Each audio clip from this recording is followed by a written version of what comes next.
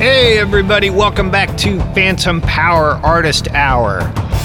Got a great guest for you on today's Value Cast. It's not a podcast, it's a value cast. It's a value cast because of the direct exchange of value between the listener and the host or the guests, right? Because you guys can send in little tiny bits of Bitcoin. Because you guys believe in value for value. And you guys are listening on a modern podcasting 2.0 app. You know all that. Today's guest is singer-songwriter Jessica Lynne Witty, and you are familiar with her work over on Wavelake. She's got at least 10 tracks posted up there, and she is a great country singer-songwriter. Her background might surprise you. Where she's from might surprise you. So I hope you stick around and listen to this great interview, this fun time we had this afternoon. And you're going to learn about her background. You're going to learn about publishing. You're going to learn about tracking songs in Nashville with these amazing artists, these amazing session players that are here. And I'm just going to leave it at that because this conversation is a lot of fun. I am going to shut up and we are going to play Weekend State of Mind by Jessica Lynne Witty. And then we're going to bring her on the show. Everybody ready? Got your popcorn? Excellent. Here we go.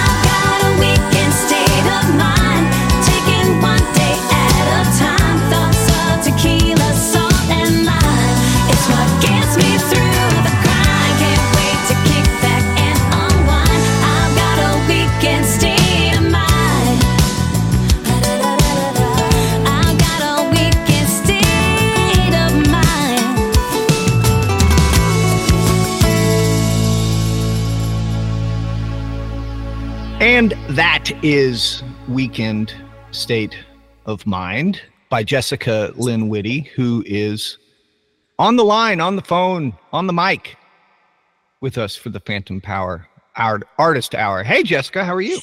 Hey, how are you doing, Jim? I'm doing great. Nice to see you. Again, to it's see been a you little too. while. I know it has been. Full disclosure, you and I know each other. So We do. We this go is way like back.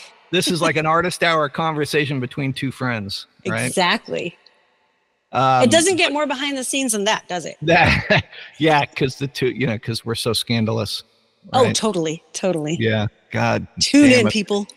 If there's not two boring musicians out there, it's yeah. You and I would probably fall in that Probably. category. We're pretty normal as musicians go. But I appreciate you coming online. I appreciate you jumping into this whole value for value, Wave Lake music, Phantom Power music world, and sharing your talents. Yeah, sharing your talents with everybody. It's been fun for me to see people around the world. Like I was just looking in Wave Lake, Salty Crayon commenting on your songs again today. Awesome. Or Dovidas over in London, talking about your songs. But I don't know that everybody has the full background of you and how Denmark falls in with all of this and your crazy journey into country music. So sure. Give us I was going to say, James, I'm not really sure I have the full background, but I'll give you what I got.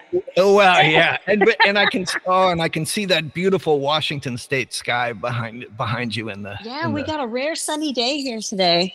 Oh, I miss it. It's actually I got a Seattle day here in Nashville. I was just actually. Oh, congratulations! It's raining. Yeah, it's raining.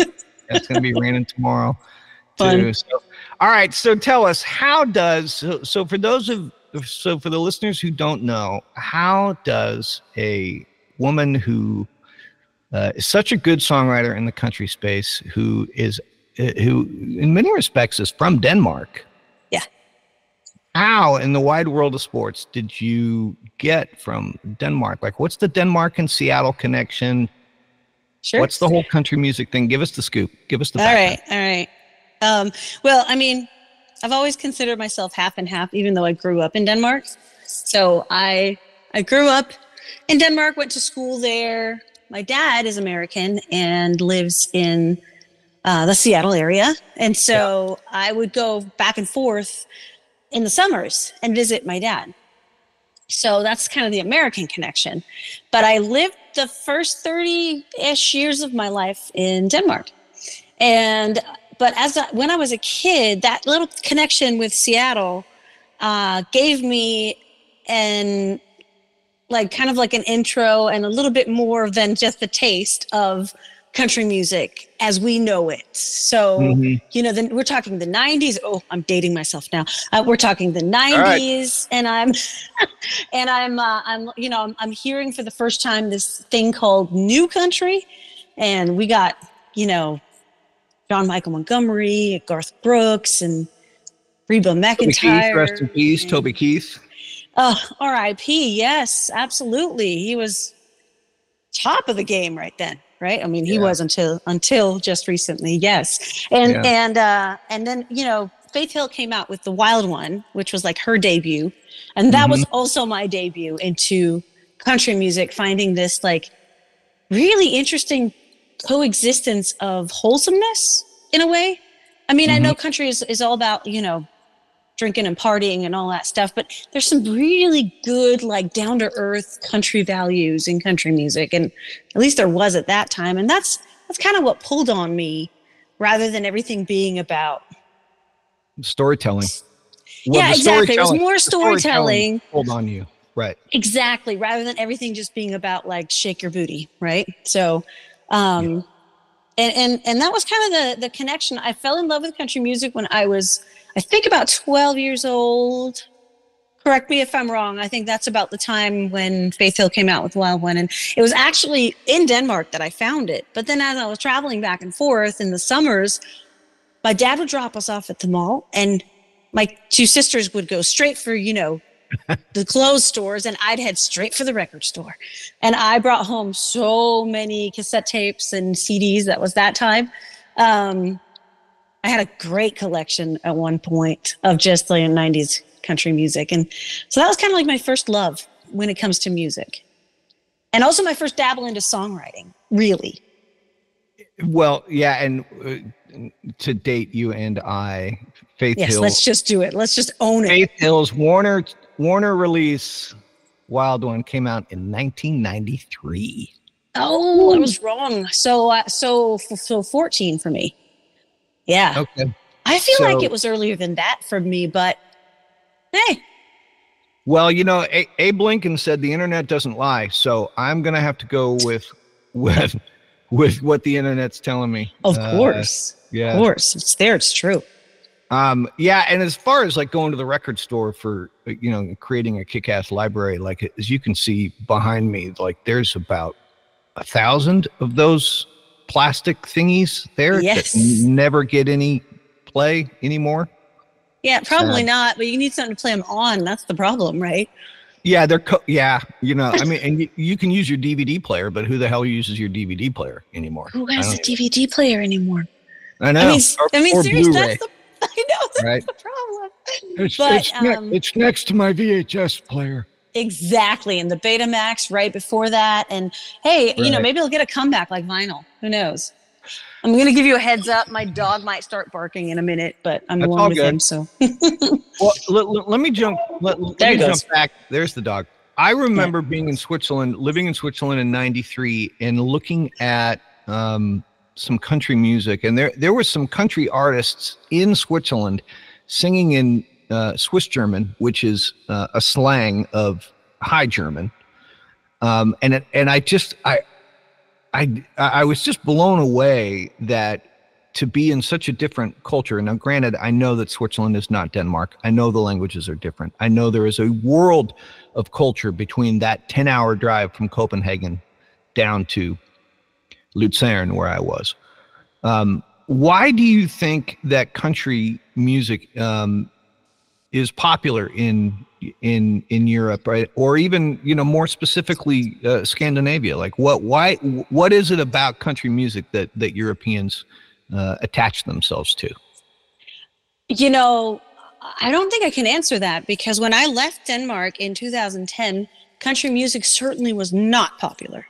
They didn't get it. They didn't understand it. I'd say it's a little bit different now, but I don't know what it's like, obviously, because I live here now. So, but I will say that I think the part of them that likes a good Western is gonna love a good country song, because those two things are quintessential American, right? Mm-hmm. It's very, and it's something we don't have in Europe. We have a lot of history and a lot of other things, but you don't have that Wild West American dream.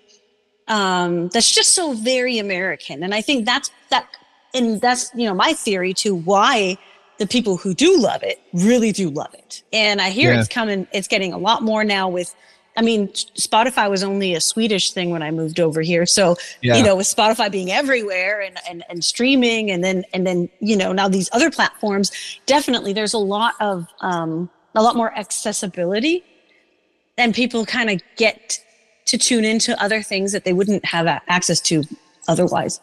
So that would be my guess. But again, I fell for it a long time before that. So, yeah.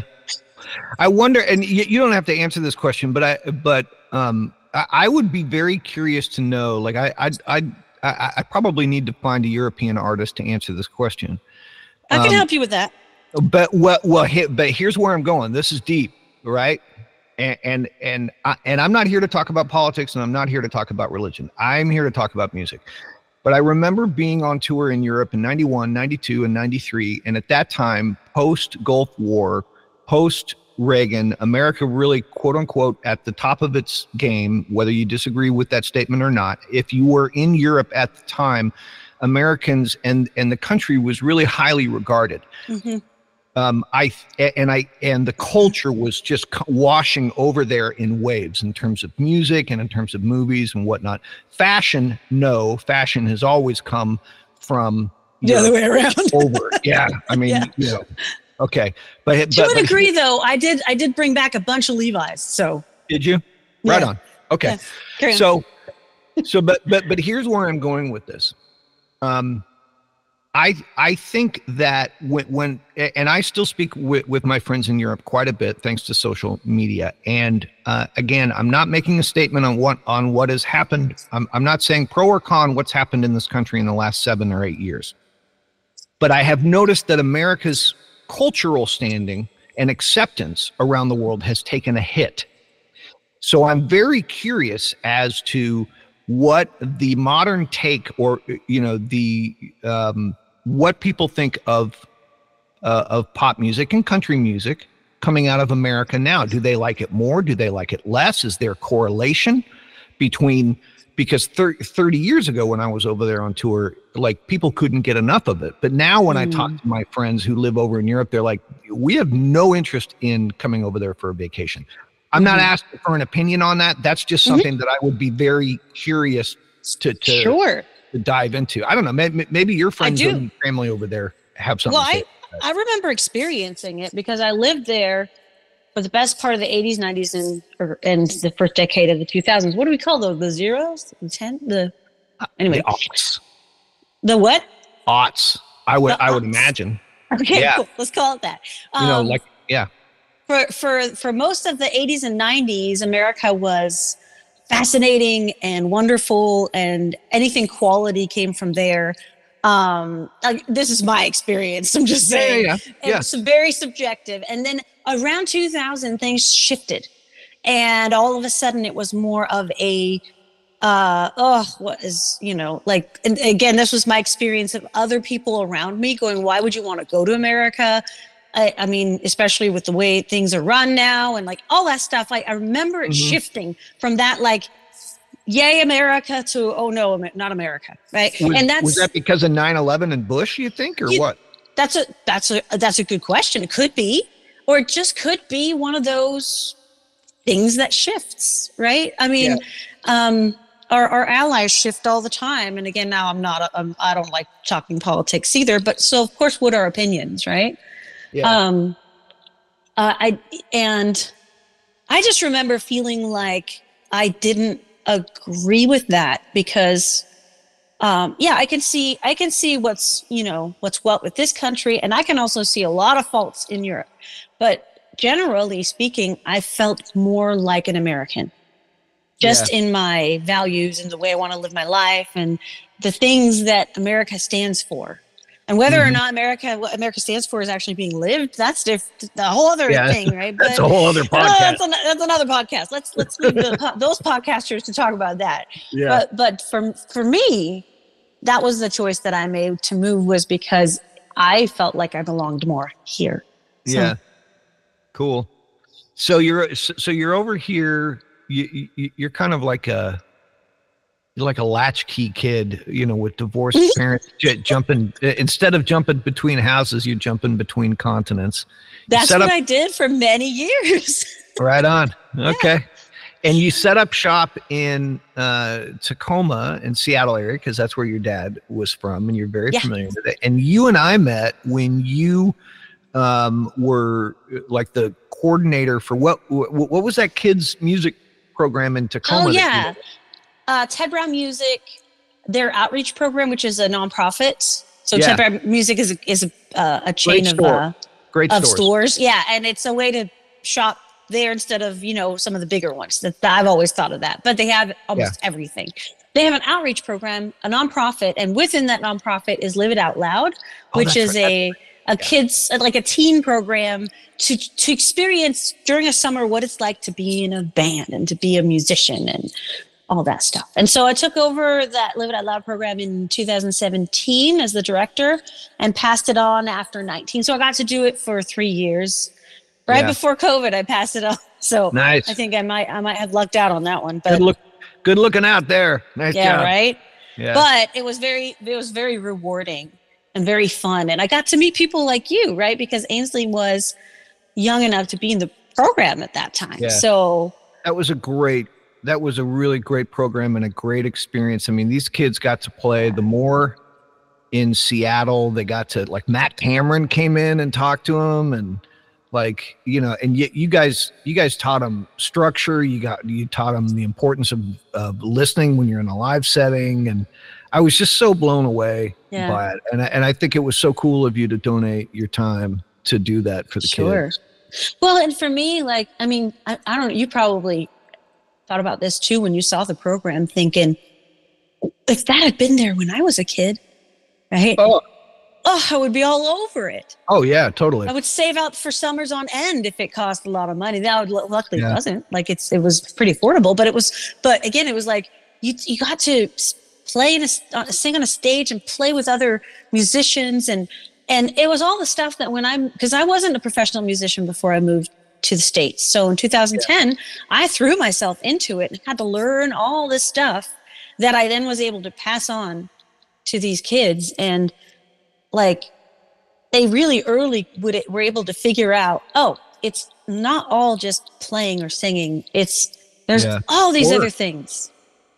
It's a hell of a lot of work. Well, and you had a lot of you had a lot of street cred to be able to run that thing starting in 2017, because your first record, Catch Me If You Can, that came out in 2016, right? But you had been, so tell us. That was actually my first Nashville recording. I had I had an EP and a couple singles before that.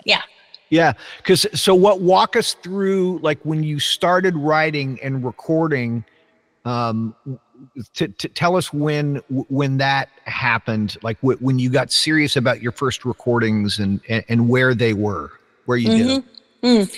Well, there was always this whole tug of war between the West, the Pacific Northwest, being, Seattle, Tacoma, that area, and then Nashville, because again, all country music starts in Nashville. That's just in our heads, right? And I had my support, my network, everything was in the Pacific Northwest, and I often had like that tug of war of, well, should I just move there, or should I stay? Can I stay here and do the same thing? Like, because the world was changing so much at that time too, that all of a sudden, all the online stuff became so prevalent, and actually there are certain things that you can do from anywhere that you couldn't before. You had to be in Nashville, right? So like I had that tug of war going on, and so I started, but because of like my network and everything, I had a job, I had my family, and I just was like, I mean, imagine you're not just moving from one state to the other, right? You're completely new culture. You go to try and find a job, they can't call your references because they're in Denmark. I mean, so it's like there was a lot of things that I was dealing with at the time, but I immediately went out and tried to figure out, where can I record? How can I at that point I was talking demos, right? How can I get some demos recorded and just go and do the thing and just have something to show people what it is I'm thinking that I want to do? Because that was the biggest thing is just, if you didn't have something to send someone, then what are you doing? So, and then from then to now, it's more of everybody just releases stuff. It's not even a question anymore. Back then it was like, should you really, I mean, CD Baby did exist. So, do you want to self-release? What do you want to do? So basically the first few years I was, I recorded with Kevin Jones and Turn Studios. Great quality recordings, had a great experience, but I never got that feeling of this is what I was looking for. It was more Americana, it was more, Northwest country. And then I connected with London Bridge and the London Bridge Studios up in Shoreline, which they've done a lot of the grunge stuff, and they've also newer times recorded Brandy Carlisle and Macklemore, and so they have a really good. That's a gorgeous facility. It's a great place. You guys probably went up there too with the program, didn't you? Ainsley did, but I was in there for separate reasons. Yeah. Oh yeah, there you go. So it's a wonderful studio, great producers, and put out 2 singles through there, and it got closer to what I wanted. And then when I finally just kind of went, okay, I'm gonna go to Nashville. I'm gonna get an EP recorded. That's the first time I felt like, hallelujah, this is what I wanted to sound like. And so never looked back. I've recorded basically everything in Nashville since. So for those musicians who are listening who don't quite understand how this process works, let me give a shortened version of it. And if I screwed it up, you tell me. But basically, as you've alluded to, you live in Seattle, and whenever you've got something solid that you want to record, you will fly out here. You've done it a bunch of times. You know exactly what studio you want because you've been here a bunch of times. You probably know the players you want and the producer you want. And you walk in, and for X amount of dollars, you say, fellas, ladies, here's the chart. And it takes them 2 or 3 passes. And you've got 1, 2, 3 songs done in a day. Is that pretty close? The first time I had 5 songs done in 3-hour sessions. 5 songs in 3 hours. And then the next day I did vocals, mixes were done, walk out of there with 5 songs. So 2.5 days maybe. Yeah. That's how, so for those of you whose jaw just hit the floor, that's how it works in Nashville. You walk into a studio, you hire the studio for a day or even for 1 song for a pre-agreed arrangement fee. And the studio takes care of the players, and these guys and gals, they look at it that they might run it down once and then they'll do it again. And on the second take, they probably got it. Pretty much. I had a couple of insane situations where pretty much everyone got it on the first take. We're just like, and we're out. But yeah, I mean, a lot of times you just have to check the tempo and make sure. And I remember this was the first time. So I walk into this was at Beard Studios, and I've recorded at a bunch of different studios in Nashville, and pros and cons to all, like always, right? It kind of depends on what you want. So, but this was Beard Studios, and Larry, who's now retired, Larry Beard, I think he has like 6 Grammys as an acoustic guitar player. Wah, wah. Yeah. Spectacular session master. He almost like chewed me out for not stopping them because the tempo was wrong. Like my very first tracking, my very first song, and we run the whole song, and I say, I think the tempo has to be a little faster. And he's like, okay, just next time, stop us, and then we'll start over because the time is money. And I'm like, I love this place. Yeah. They're so efficient, right? It's just all about like getting her done. Yeah. The level of musicianship that you get to deal with true legitimate session players. We're talking about guys and gals that do this for a living will blow you away. You cannot. It's one thing to go see a band live who is very well rehearsed. That's a beautiful thing. That's a whole other thing, but it's beautiful. Yeah. Whole other thing. Whole other thing. It's another thing to walk into a room with 5 people you have never met, give them a piece of paper and say, this is in G. It's like 84 BPM. Think of Dottie Here's the West. scratch, me and my guitar. Right? Yeah. What's the, and the old guy in the corner, what's the vibe? And you're like, Dottie Kenny West. Chesney, yeah. Dottie West. And if Dottie West was doing a lot of acid and hanging out with the Ramones, and they'd go, okay, I got you. Yeah. And they'd nail it in the first time. And you'd be like, holy crap. Like, so I walk in with, you played Weekend State of Mind in the beginning. I walk in with that one. I tell Tommy Harden, who's Alabama's drummer, I tell him, I'm kind of looking for kind of like a Madonna field, like meets Gloria Estefan. He's like, okay. I got and this is country. I mean, come on. Yeah. So, and his response was probably like, all right, so if Omar Hakim was playing country, it would sound like this. And you're like, 2 measures in, you're like, exactly. And and then like 5 minutes later, we're on to the next song, and I'm like, play it like Lenny Kravitz would. And he's like, all right. Okay. I mean, these guys are, just to kind of show the session you can put together in Nashville is one of my sessions was, and this is not unheard of. These are actually more of my sessions than not. I had Carrie Underwood's keyboard player, Reba McEntire's lead guitar player, Winona, her bass player, Dow, Alabama's drummer, swear to him, he's amazing. And then we had Garth Brooks, his pedal steel player, and then Michael Spriggs, who's actually from England and is one of the most prolific acoustic guitar players. He's amazing. He produced a whole bunch of Trace Atkins stuff, and so like that's like a rando session. You know, you get the most amazing players in that show. Yeah. And I'm just, Joe Schmo from here, right? So from Seattle. It's like, what? Yeah. Well, and that's a totally different type of session. One of the things I love about your tunes is, as I discussed in the music review podcast that came out today, is just that the instrumentation and the feel and the fact that it's all live. I love the fact that it's all live. Like I don't think I've heard a song of yours where maybe that like the drums and the bass and the keys were all electronic, for lack of a better term, because a completely different type of session is, and a lot of pop writers go into this where it'll be the pop writer and the producer, and probably the only thing that's a live instrument are the guitars. Everything else is electronic, and as the writer and the producer are crafting the song, the producer is literally building it.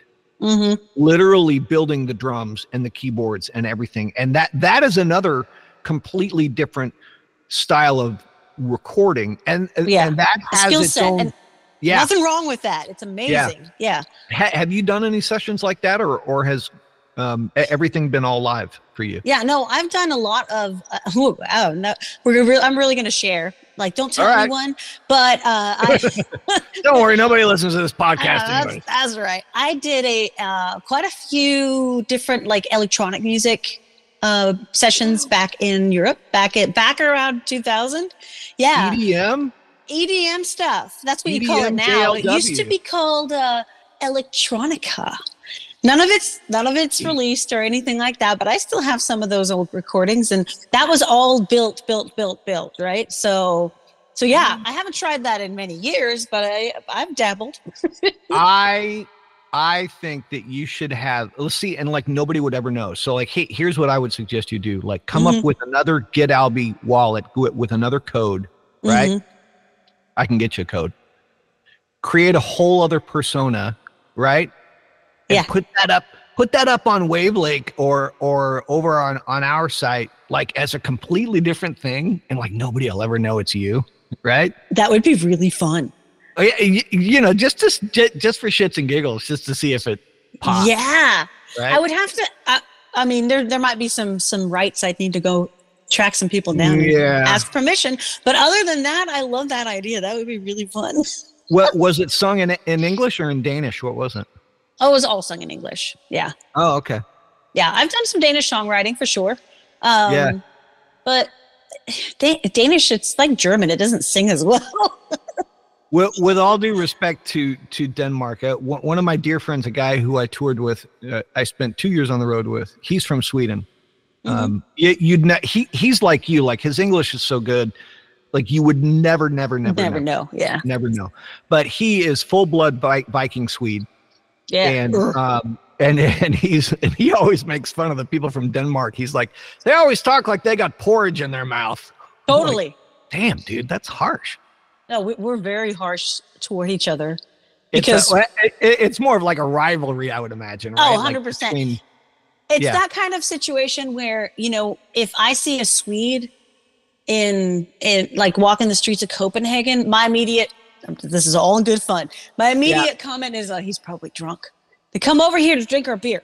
So that's like one thing, right? And then, you know, we're all rivalry, but we meet somewhere else. Like I meet a Swede over here. I'm like, my brother. Yeah. But if you go over there, you see a Brit, you're like, he's a soccer hooligan.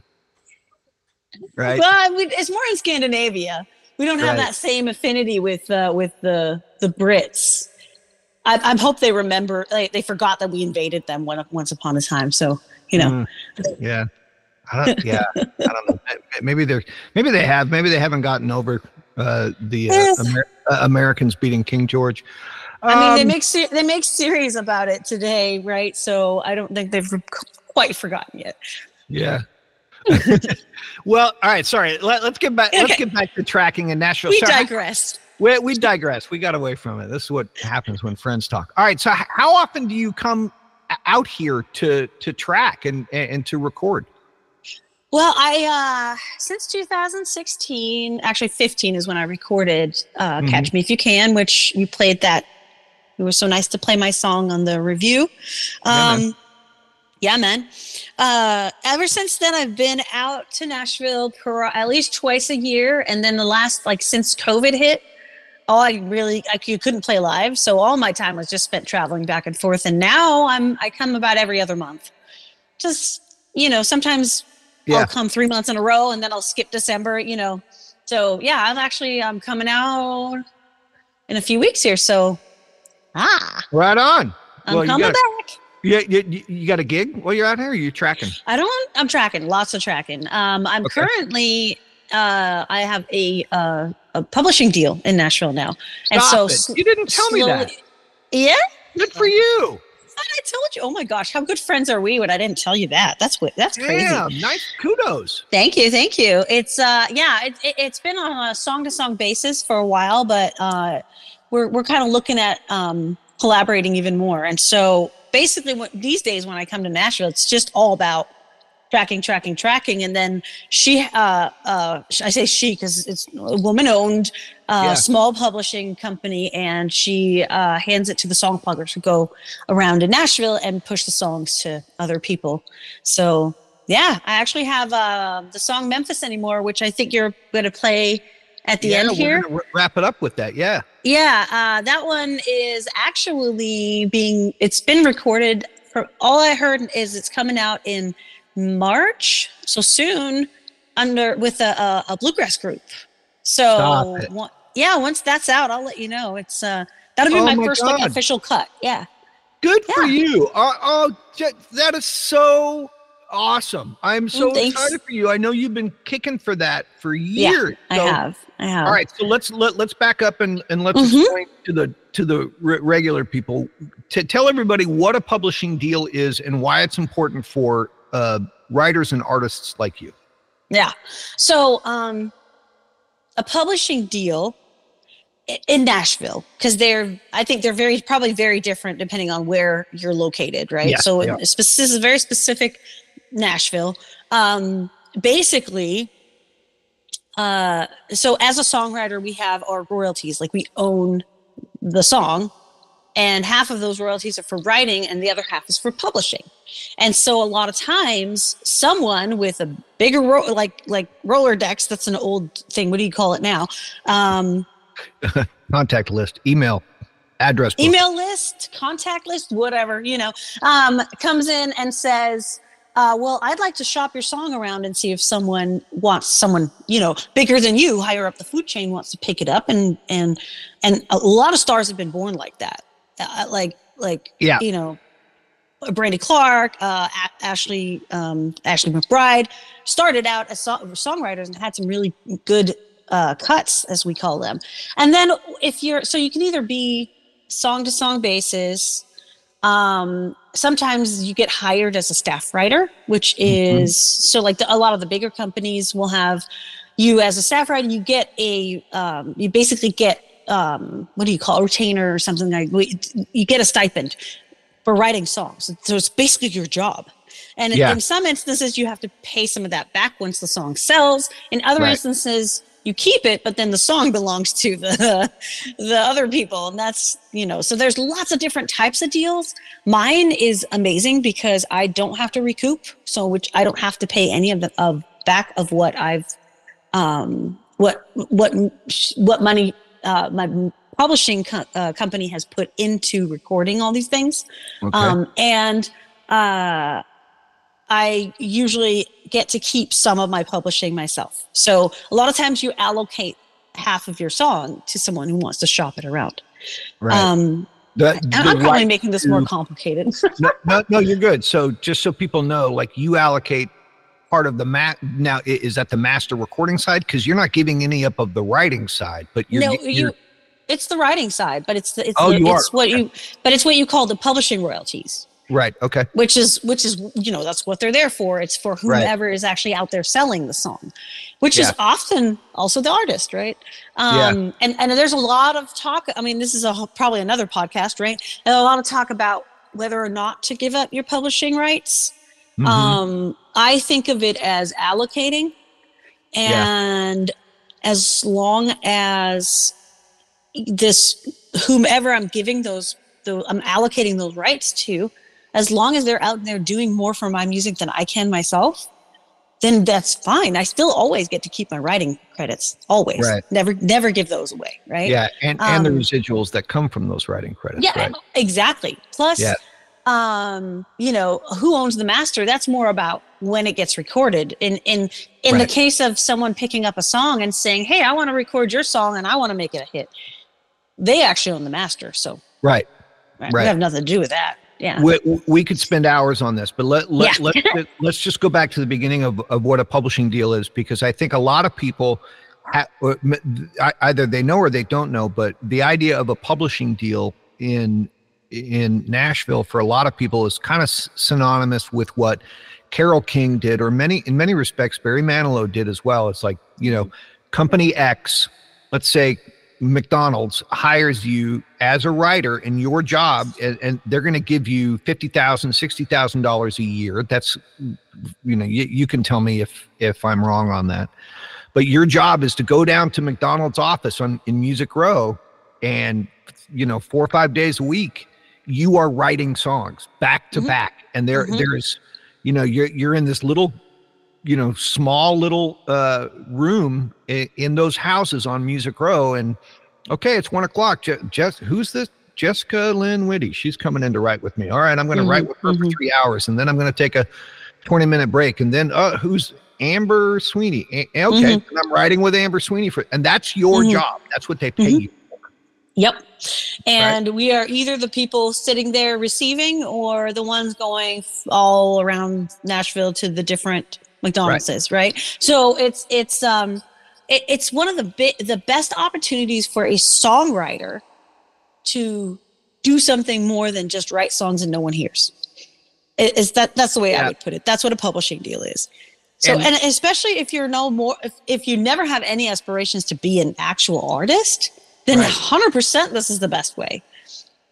Absolutely. One person that comes to mind, and what I think a lot of people would be surprised to hear, is that there are some people who are writers, who are hit writers, who are millionaires as writers, and they are absolutely tone deaf, or they cannot play an instrument, and you're probably like, you got to be kidding me. And Amy Mayo is a perfect example of that.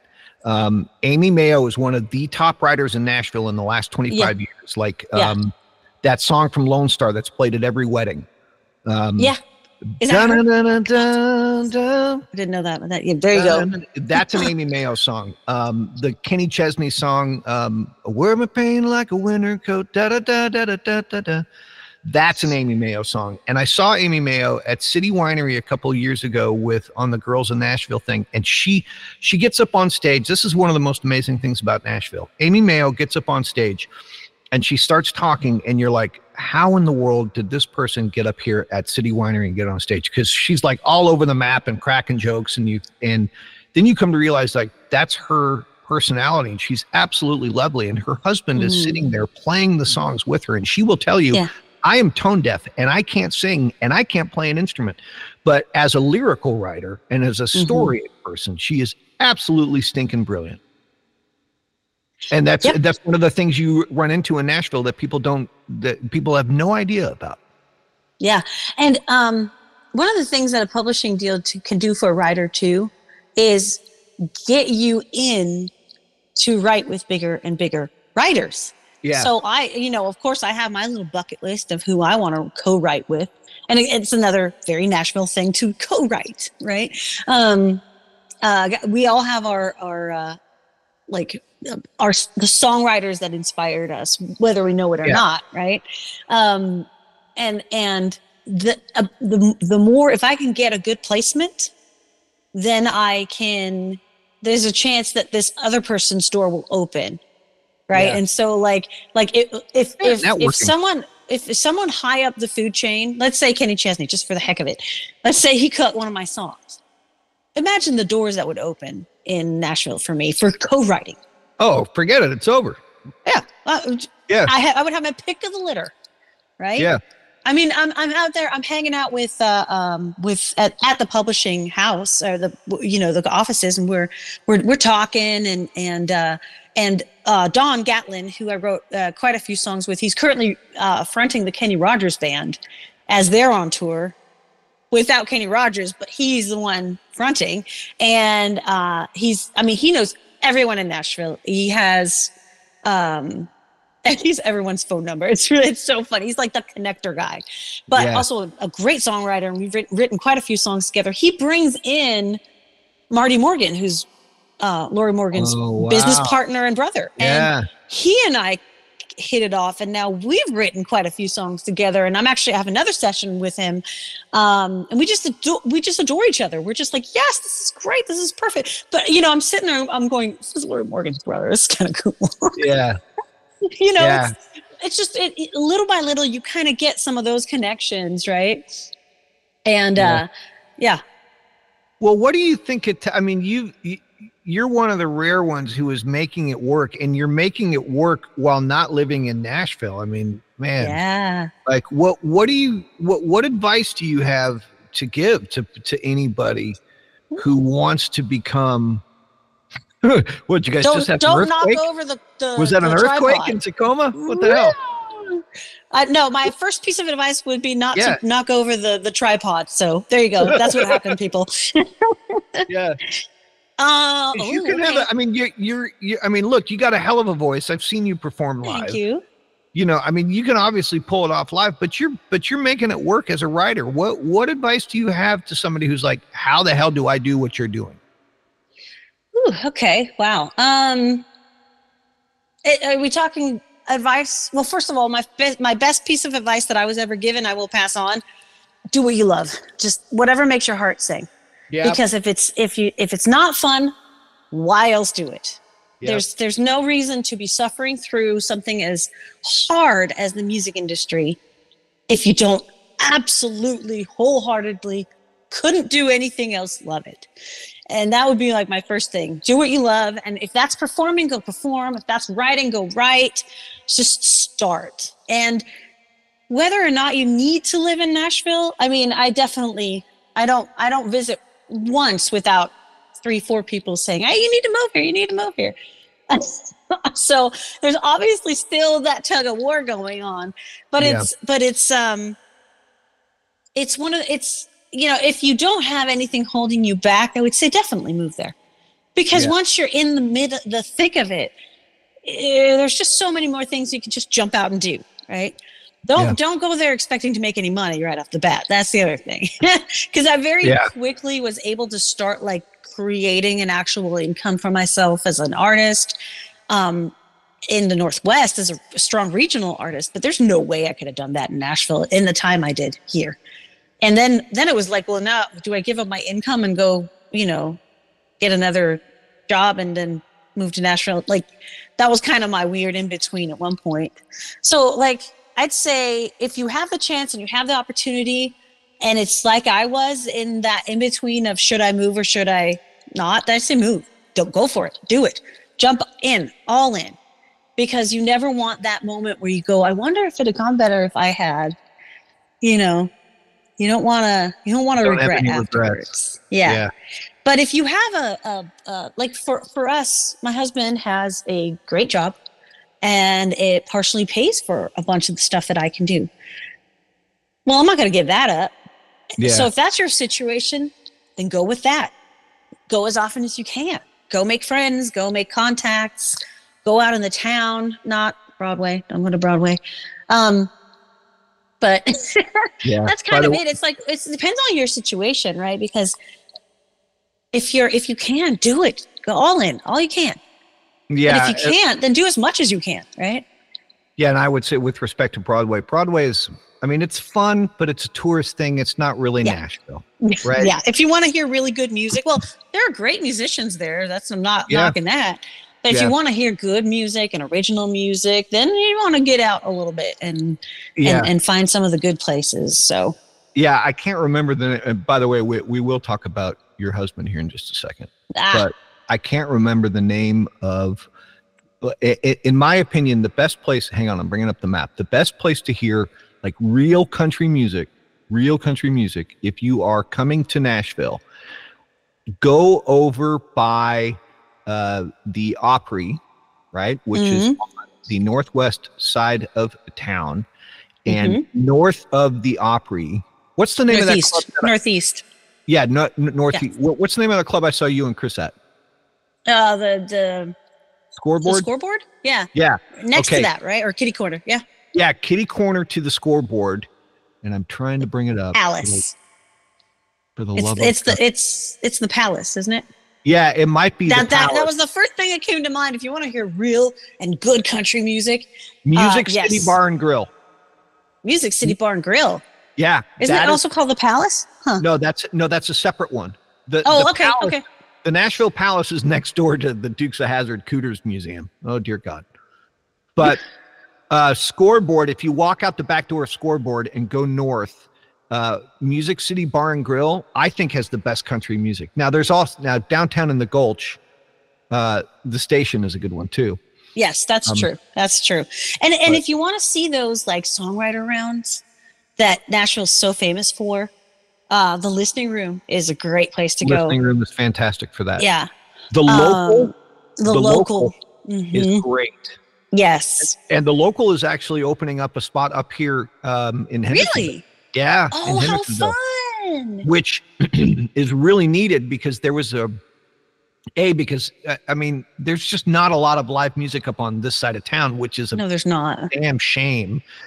Jolly Ollie's is off of Main Street, and bless their hearts, they got hit by the tornado and they got trashed. Of course, Main Street. Yes, yeah. Of course. Wow. They got trashed, and this is going to be like their third rebuild because a couple of years ago they had a fire and they got trashed in the fire. So I think this is version 3. But anyways, back to Broadway. Wow. And to prove that Broadway is not really Nashville, guess who is opening up a bar on Broadway? Take a wild guess. Your favorite New Jersey hair metal bro, John Bon Jovi. Of course. Yeah, why not? Of course. Yeah, why not? But anyways, let's talk about handsome piano players. Yes, let's. You mentioned your husband, who also has a massive amount of tunes over on Wavelake, the one and only Raymond Hayden. Yes, he does. Great piano player. He uploaded quite a bit. Yeah, he's awesome. Go ahead. We've created some music together for sure. We've both been in each other's bands ever since we met. Collaborating didn't come easy. It's kind of like too many chefs in the kitchen, I think.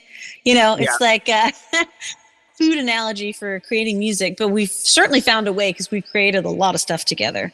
So, because I met Ray, I was in the Texaco Country Showdown back in 2013. Yeah, that sounds like a TV show from the 50s. I know, totally. I'm from the Puyallup State Fair. It's the Texaco Country Showdown. Country Showdown. That's exact. I mean, and these were held at different fairs, not the Puyallup, but close enough. And I made it to the regionals. So one more step, it would have been Nashville. But anyway, I met him because he was a judge, and I was one of the contestants. Oh, stop it! I know. Is that how you? And I won. That's so funny. Yeah. Hey, by the way, if you win a date with one of the judges. You win a 10-year marriage. That's more like it. By the way, the judge is a musician. Oh, great. Oh, crap. Yeah, so that was fun. It's always a fun story to tell people how we met. We didn't actually start dating right away. It took a little bit, but yeah. So cool. 10 years later, here we are. Actually, 11. Well, tell him Tell him I said hi. He's adorable. He's such a I great will. guy. I will for sure. I love getting a chance to talk to him. So let's talk about your experience so far in the whole, Bitcoin and Wave Lake and value for value world. Like what, I'm looking at your Wave Lake page right now. You're getting some good interaction. What's your take? What's your initial impression in this whole thing? I love the idea that there are alternative venues, there are alternative places to get traction on music, to get your music listened to, and to where your music is promoted directly within this sort of community almost, right? It was a little confusing at first, I will say that.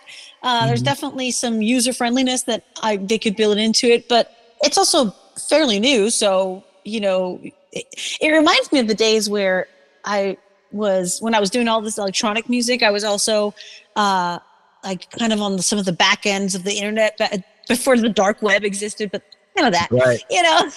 And they're doing it was kind of like the underground, right? And that's what this feels like, except it's the future, right? So it seems it's a fun way to be able to connect with people also all over the world, because there's just no.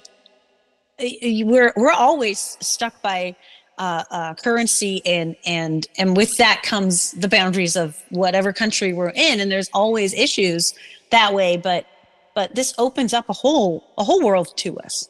Well, and when you and I first talked about this, you were one of the initial ones that I've spoken with that automatically you were like, oh yeah, hell yeah, I'm in, because you have experience with you've been a Bitcoin holder for a while, long before you posted your music in this space.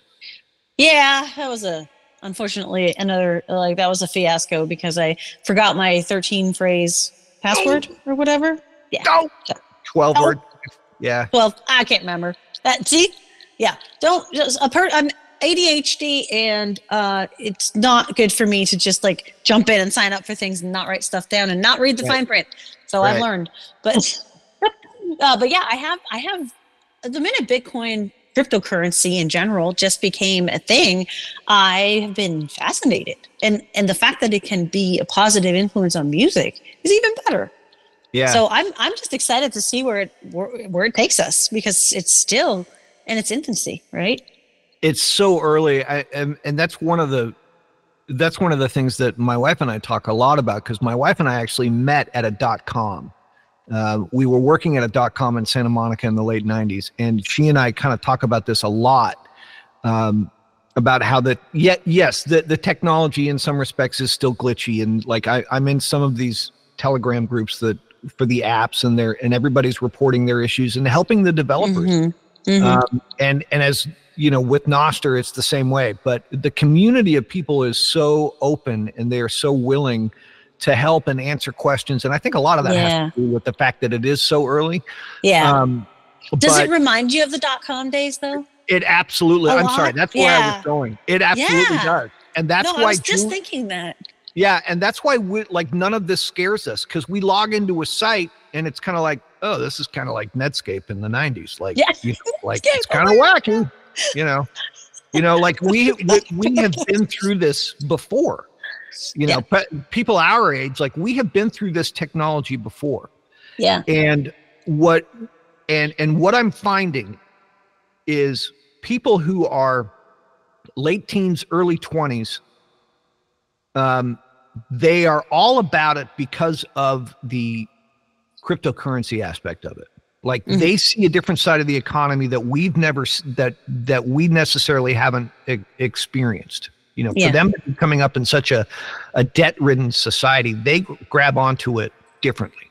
But where I'm getting a lot of pushback is people that are in their 30s, musicians who are in their 30s, who maybe who have a different experience with social media and different experience with music, and expect this to be absolutely flawless and making you tens of thousands of dollars already. They don't get the early adapter thing of it. That's just a weird little, like I had another conversation today with somebody who was like, well, I'll be interested when the audience is there. I'm like, dude, the audience is already here and it's growing. And he kept on saying, well, I'll be interested when the audience is there. I'm like, okay, you're not listening to what's going on. And you're not understanding, how many people are in Bitcoin that are coming over to this every day. Yeah. Well, and I think it also has to do with how, technology doesn't scare me.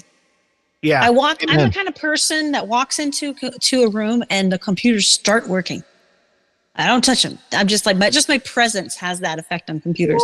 So, and there's so many times I've tried this where it's like, it's stuck. I can't get it. So I walk over, I look at it and it goes, oh, it's working again. Okay. So, and then like my fabulous husband does not have the patience for for that kind of stuff. And he's definitely one of the ones who kind of goes, you go ahead and I'll see what happens and I may jump on. But because he doesn't have that technology kind of scares him. New technology scares him, and the complication, like how complicated it can be.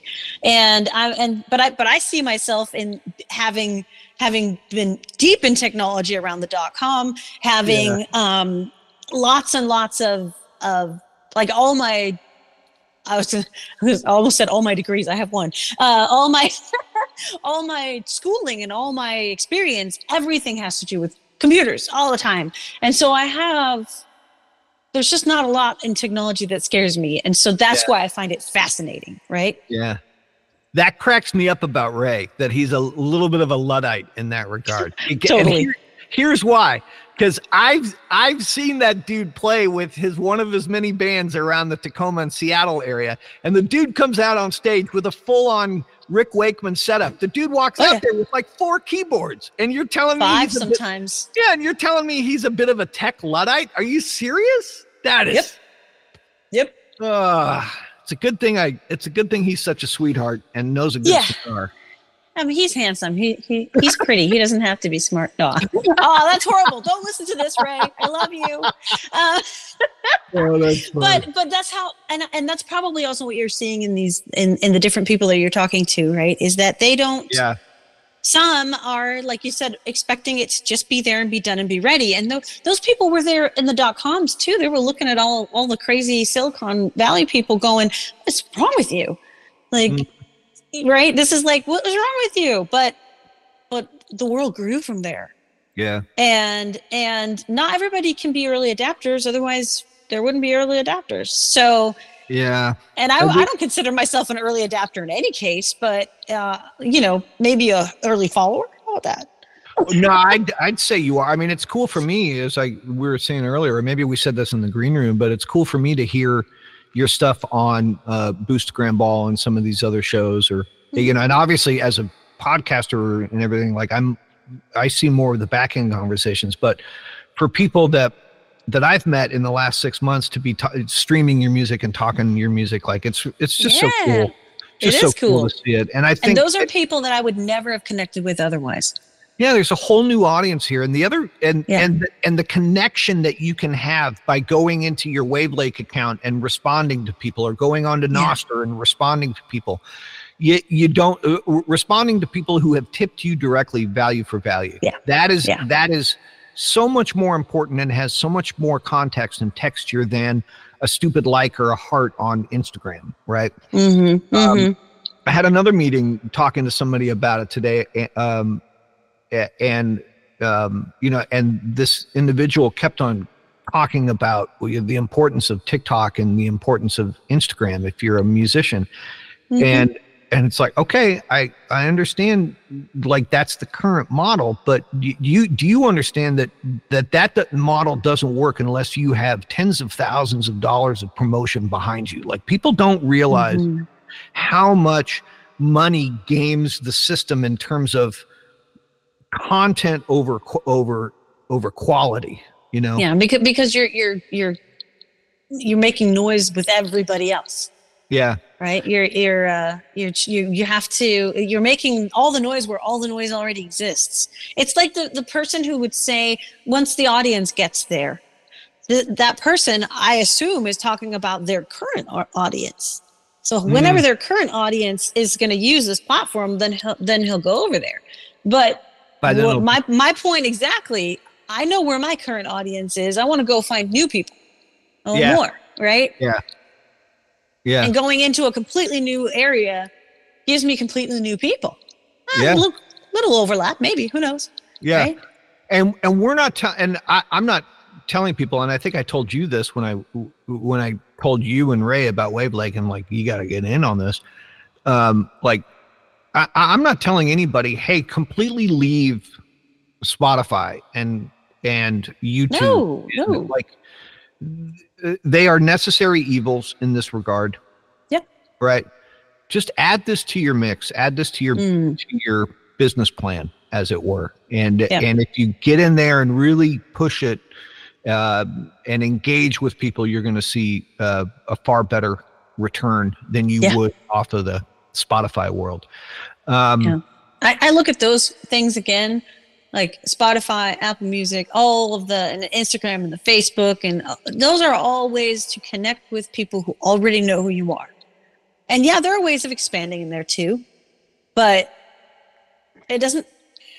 There's no easy way of expanding, right? And so, easy, simple, whatever. It's a lot of money to expand in a place like that, and being able to have more outlet, like you say, add this to your mix.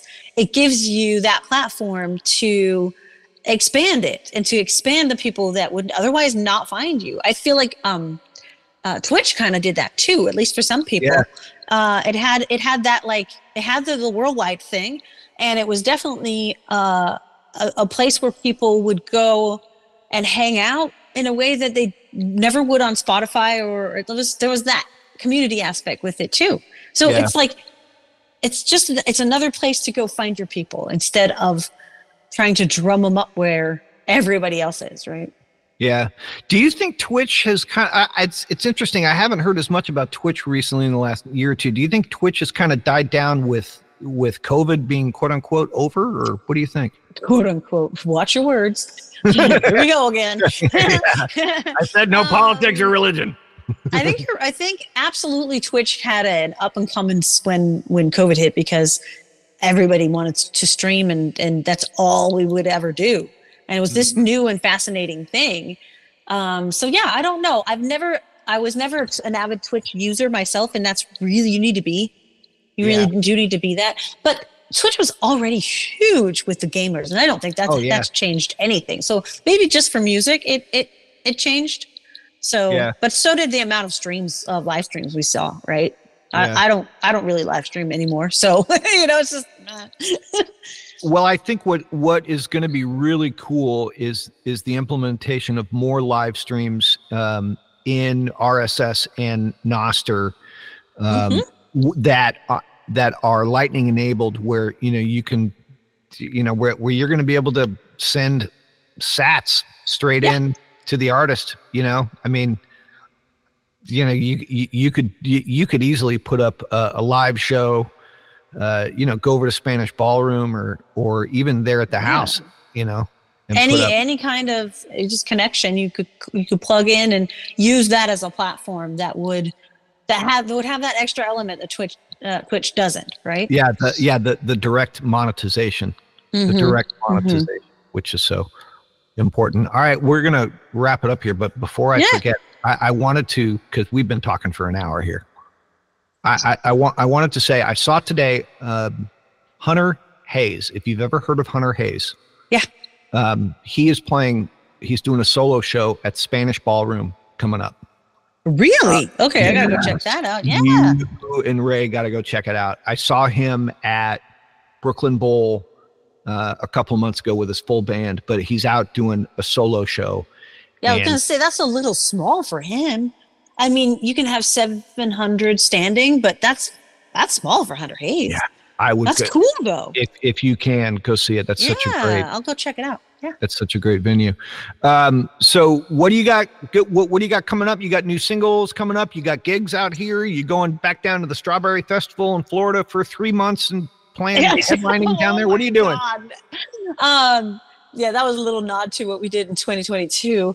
The Redneck Files, Chris and I, so Chris Jones and I, we have a duo, and we call it the Redneck Files, but really we put music out under our own names. So we're going to actually put out that EP that we've been threatening with this year. So we're kind of putting the last stuff of that together. I don't know, no dates on that yet. And we have a couple of private events, but that's it. Like, that's all I'm doing live show wise. I'm spending most of my time just writing and tracking. And then of course I have a ton of music that is pushing on my brain to want to come out in the world. And starting out with March 1st, I have a song coming out called No Regrets. Nice. I wrote it with Kristen Kay. She's from Kentucky. I don't know if you've ever heard about her, but she's fabulous. Really great song artist and really great songwriter. We wrote one of my favorite songs that I've written so far. So I can't wait to put that out. And then, of course, with the Redneck Files stuff, we also have a collaboration between myself, my husband, Raymond Hayden, and an artist from California. His name is Benji Phonic. And we're putting out... Why do I know that name? Yeah, Music Mafia Radio. Oh, yeah. Yeah, he's an avid chat person in on Music Mafia Radio, as am I. And that's how we met. Was through, so this is called musicmafiaradio.net. It's an online radio and they station. Are fantastic for independent musicians. Oh, quality of the music is so high. So we actually, when we were on tour, Chris and I, and we were doing that major tour we were talking about with the Florida Strawberry Festival, we stopped by in California, Riverside, California, and visited Benji Phonic. And we put out Dance Gravy last year. Yeah. And so this is another one of those collaborative efforts through that Music Mafia Radio community. So that's kind of the things that are in the works right now, but I have a lot more music that I want to put out. So we'll see how and when, but keep an eye on Wave Lake, because that's where it'll be up. So. Well, and can you remind me or put me in touch, maybe send an email to Benji, because I want to talk to him about getting their, because they should be doing a lightning enabled show. We got to get them into this RSS world, because they're already podcasting. Yes, they're already they are. We got to get them in. Benji Phonic is an artist that I know through Music Mafia Radio, but I can put you in touch with Music Mafia Radio people, which is Cause and Fidian. They're out in North Carolina, and we visited them as well. So they're not as far away either. And Cause has had, he retired. And for what I know, this is his baby. This is his passion, is to do the Music Mafia Radio. So I'm sure he would be interested in hearing about that. Yeah. Yeah. Love to talk to him about it. Absolutely. All right. Well, we are going to exit the show with Memphis Anymore, which you might have a hold on or a cut with, right? We might be hearing a bluegrass version. Yes. Bluegrass version. Not by me. Right on. Yeah, that's going to be really exciting. But we'll take it out. We'll take the show out with Memphis Anymore. And this has been a lot of fun. Jessica, thank you so much for coming on. Stick around. We'll talk a little bit offline. Cool? Sounds good. And thanks so much for having me. I love what you're doing. I love that you're doing these podcasts, and more power to you, James. Slayer. Love it. Slayer!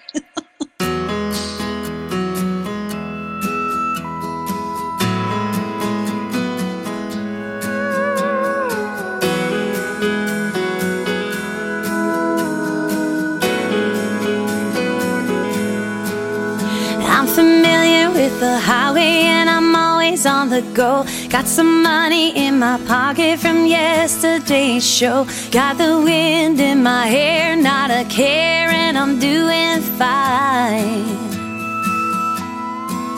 Tonight I'm playing Little Rock, but Highway 40 gets me too close to where you come to mind. Where the city lights meet the river, where your blue eyes made me shiver, where those blue notes had us dancing right down Beale Street. If I let those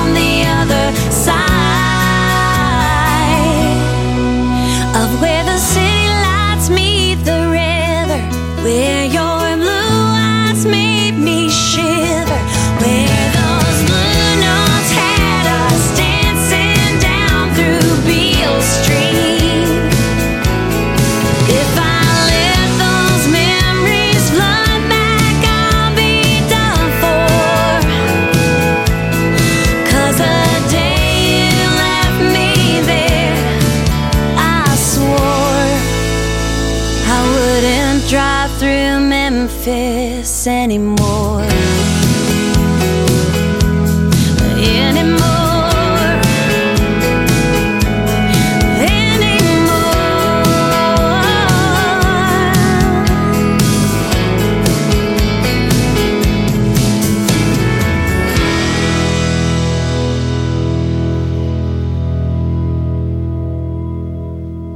That is Memphis Anymore by Jessica Lynne Witty. And I cannot thank her enough for coming on the Phantom Power Artist Hour. I love her writing, of course, but she's just such a great wealth of information for the industry. And I love hearing her talk about publishing and tracking and all the crazy stories that she's got. Just a wonderful spirit and a hell of a work ethic too. So she's always a lot of fun. And I honestly, we hadn't talked, I don't know, maybe 18 months or so. I think it was just a bunch of text messages back and forth. So thrilled that she was able to come on the show today. I hope you guys like that.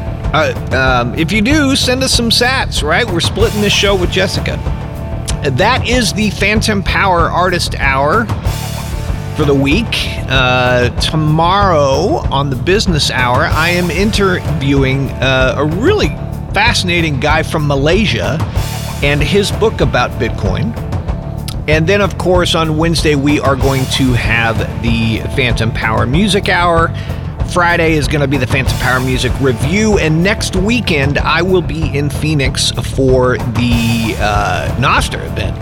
That's going to be happening in Phoenix, so I'm looking forward to that. And we're going to be doing some podcasting from there as well, or value casting, I should say. So that'll do it for me. Thank you guys so much for listening, and smile for the mugshot, right?